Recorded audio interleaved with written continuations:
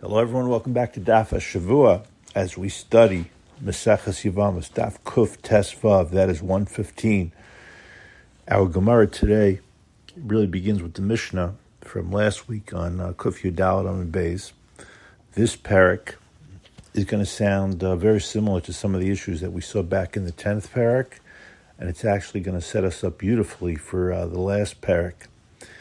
And I want to try to show you, just an introduction, how relevant these prakim are. And of course, we're focusing on this Mishnah and this parak and the very interesting Gemara that we have with many, many fascinating insights. I'm going to recall now, the terrible events of 9/11.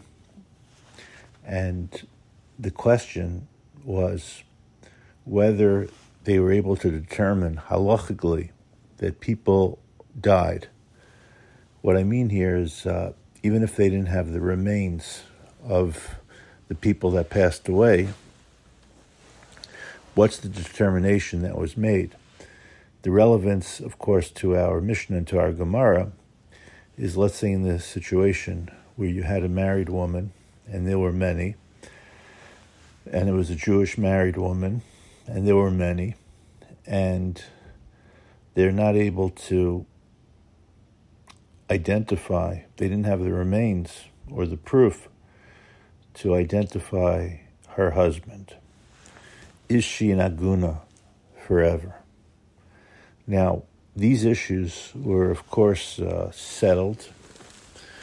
Much of it was done by Rabbi Willig, Rabbi Yonah Rees, and these Gemaras, including our Mishnah, including some of our Gemara, were the determinations that were made in order to, what we call, free up the woman, so that at some point, when she's ready, she'd be able to date and hopefully remarry, if that's what she wanted.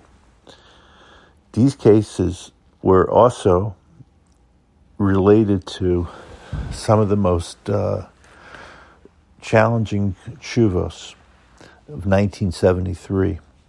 There were many chayalim who didn't come back. The terrible war, Yom Kippur War, and it's really where Ovadia Yosef, Zecher Tzadik Livracha, received much of his notoriety for the amount of agunot that he was able to free up, again, where they didn't necessarily have the remains.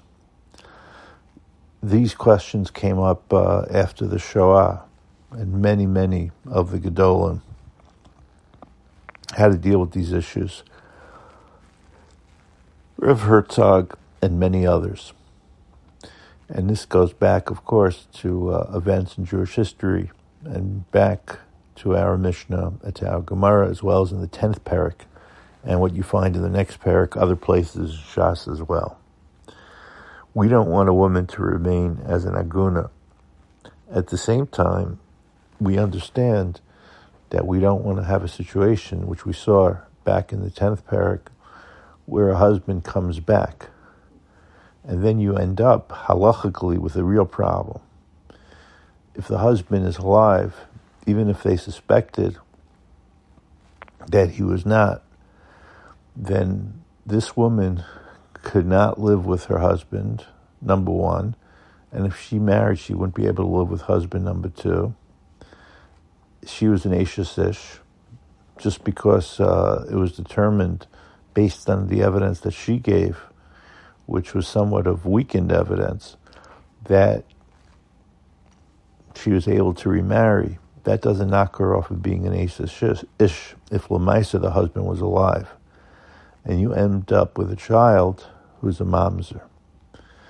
So this is back to our sugya, back to our Mishnah. When is it that we're going to override the general principle that you require two eidim? And here we're going to have a situation where we're going to trust one aid, and also the fact that it's a woman. And this is nothing against women, but in general, a woman is not going to have the nemanis. It's not that we don't believe the woman. It's just based on psukim that a woman doesn't qualify as an aid. Now, there are times we have this principle of Eid Echad Neman B'Yisurin, that when it comes to some prohibitions, we do trust the woman. If a woman is running a home and she's running the kitchen, every time you eat in that house, both the husband, the children, and everyone else is relying on her ne'emanos. She's really acting like an aide. When it comes to taharas hamishpacha, a woman in making determinations whether she's tahar or tameh, again, in a situation where she doesn't have to ask a Rav Shaila, there's also ne'emanos. So whether it's formal eidus or not, she is acting as an aide. Her testimony is what ultimately is what allows her to be with her husband, it allows us to eat in the kitchen, etc. And that's what is being evaluated as we approach this Mishnah. Now, the way that many of the Rishonim explain why she would have the ne'emanos to be able to say that her husband died, except in the situations that we're going to spell out, and there are many, is because of what's at stake, which brings us back to the 10th parak, which means that we're going to be more flexible to allow her to say that she could remarry, that she is not an aguna, if she says that her husband has died. Again, we're not talking about a war. That's going to be the qualifier. And we're talking in a situation where they had a good relationship, so she's not looking for a special incentive to get rid of the guy. But because of what's at stake, if this man comes back, which means prohibition to husband number one and husband number two, and mamzerus, and all the isurim that are associated with it, that gives her the power to establish eidus on her own. We're going to see how this is brought in the Rambam, and then we're going to see many of the halachos that come out from this Gemara. The Siman of the Shulchan Aruch that deals with these issues, again, a lot is drawn from our Mishnah, some of what we saw in Parak Yud, and we'll continue with this on next daf and continuing with the next parak as well. But if you look back at the 9/11 shilas and other shilas, almost everything is going to be anchored in discussion centering around Shulchan Aruch, Even Ezer, Hilchos Ishus, Siman Yud Zayin. In fact, the Shulchan Aruch and the Hakdama, every Siman of the Shulchan Aruch has a title. The title is Heter Eishus Ish Shemesh Bala. Heter, where of an Eishus Ish, of a married woman whose husband died, or she makes that claim, or she requests get, or that my husband divorced me, etc. And there are 58 sifim. And you have all different cases, everything from witnesses who saw a collapsed building, the wife who said something about seeing her husband experiencing some kind of plague. And there ends up being a lot of confusion in some of these cases. Who dies, who doesn't die. And it's interesting, you look at some of the language, it sounds like pandemic language. We see, it's even a Rashi on our daf, we see weak people that seem to survive, strong people that die, and how much is really in the hand of Hashem. But we really need either testimony or evidence of a death before we're going to allow this woman to be free and to remarry. But what I wanted to do today is really go through the Rambam, some of the important Rambams which we're going to need. And here for the Rambam, you're going to find these halachas in Hilchos Gerushin. It's interesting why it's there. The last two chapters of Hilchos Gerushin. Even though you'll see some of the, if you look into those prakim, we probably won't go through it. Some of the halachas are going to apply to Yibum as well. That's why it's in Maseches Yevamos. So, for example, what happens if the husband dies and now there are no children and this is a single brother, or she's claiming that the husband died? Is she now eligible for Yibum? Or would need a chalitza to move on? So you see how many practical cases there were. These were actually some of the 9/11 shilas. They were questions of Yibum and chalitza that came up, very tragic. So I'm going to, generally, what I'll do in the next, this part of the shir is I'll go through the Rambams. I'm going to read some of the Rambams with some of my own insights and some insights from Rishonim and Achronim, especially when it comes from poskim on the Shulchan Aruch. So the Rambam in Hilchos Gerushin, Perek Yud Beis, Halacha Tesvav. says, Misha huchsaka ishas ish, v'holcha hiu ba'alam dinas hayam, v'shalom beino lebeina. So you have a situation where here the way the Rambam is presenting is both the husband and the wife go to some unfamiliar territory, right? They go overseas. We know that there's peace between them. Now, what exactly does it mean that there's peace between them? So the way this is explained, it doesn't mean there has to be perfect peace, but it has to be a situation where there hasn't been sheker that has been presented. It hasn't been a case where the woman has previously claimed that the husband has died. Just the fact that the two are fighting doesn't necessarily mean, again, this is the way many of the Mefarshim understand the Rambam, and you could find this in the Perush on the Shulchan Aruch in the Chelkas Machokek, that only where the woman has already made false statements and in the presence of a court, the fact that they're constantly fighting is not considered serious enough to put in all the stringencies that are mentioned in these halachas. It's not clear that everyone agrees. I'm not sure even Rashi would agree if you look into Rashi on this page, but that is the approach. Because if not, how are you going to make a decision? Who has peace, who doesn't have peace? Beino lebein atzma. So this is what the Rambam says, going back to the Rambam. And what's interesting over here, I wouldn't say it's atypical, but it's not something you see every day in the Rambam, where the Rambam gives the rationale to assume that, what is it to assume that she's telling the truth? If there's peace between them and there's peace in the world, then she's believed.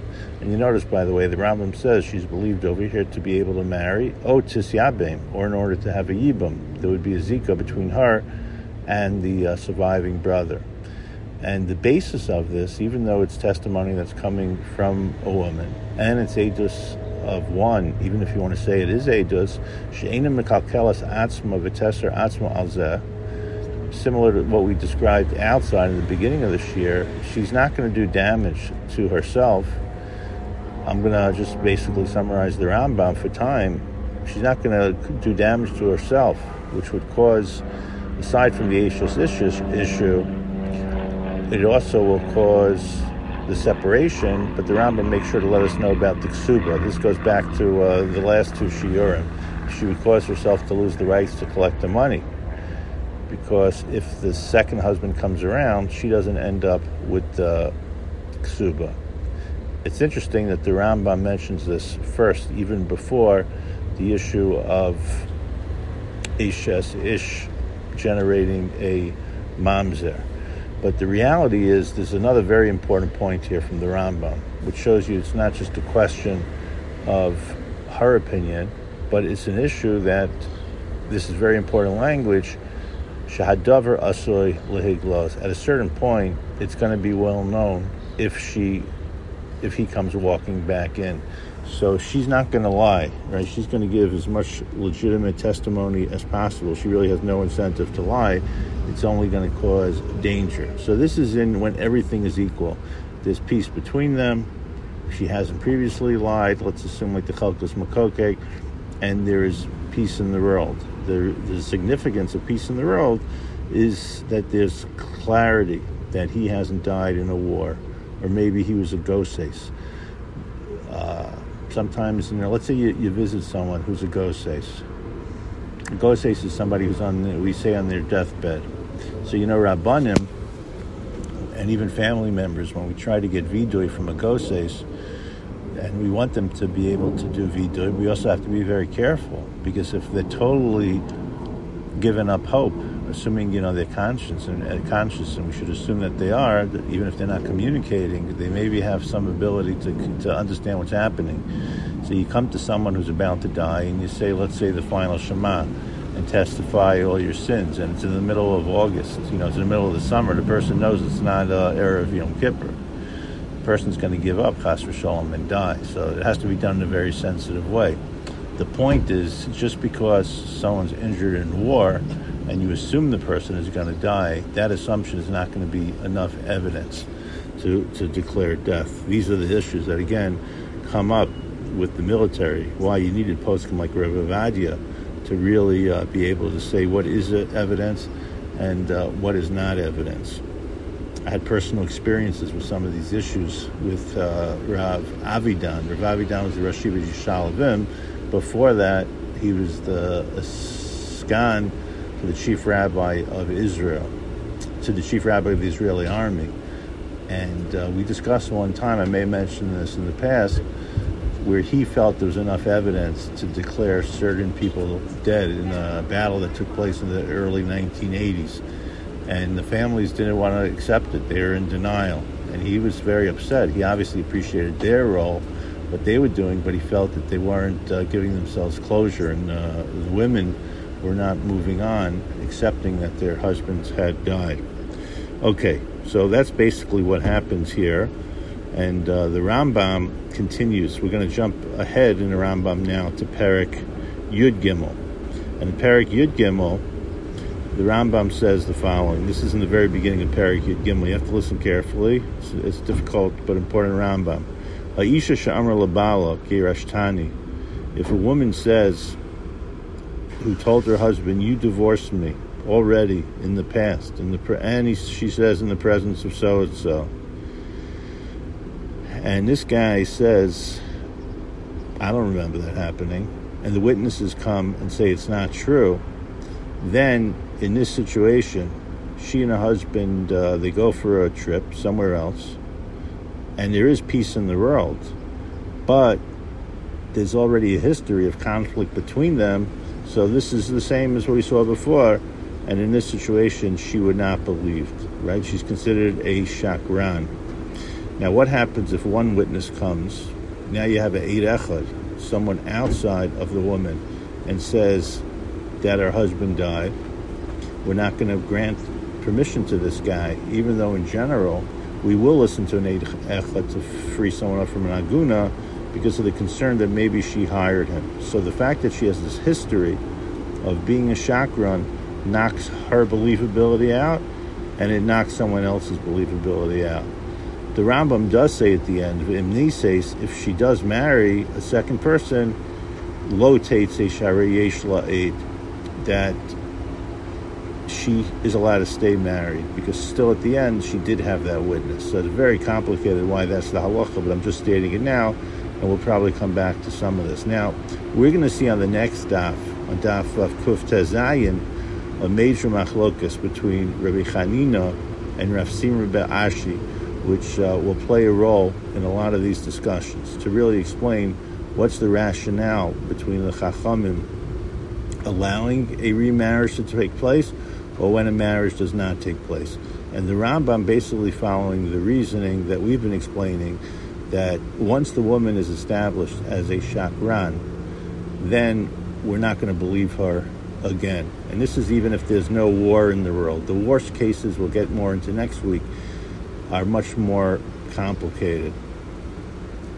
What Rav Simi Barashi will see next week really says that we suspect that in an instance where her husband appears to be dying, the woman won't be careful and conclude that he died, even though he remained alive. So it's more like the Goses case that we mentioned before. Okay, so these are the issues that we're going to have to address. And what's going to be very interesting is when we get to some of the war cases or other cases of a mapolet, of a building collapsing, where there, let's say the government says there are no survivors. Rahman al-Islam, this is what happened last year. At what point? These questions also as far as Avelis, when Avelis begins.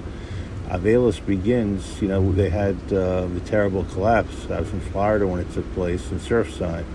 At what point does Avelis begin, which is a related question? It happens to be that Avelis is a separate issue, because Avelis really does not begin until the family accepts that the person has died. And you could end up having a situation where one family member has accepted it and the others haven't. Again, we're talking about in a case where there's enough evidence to establish that there were no survivors.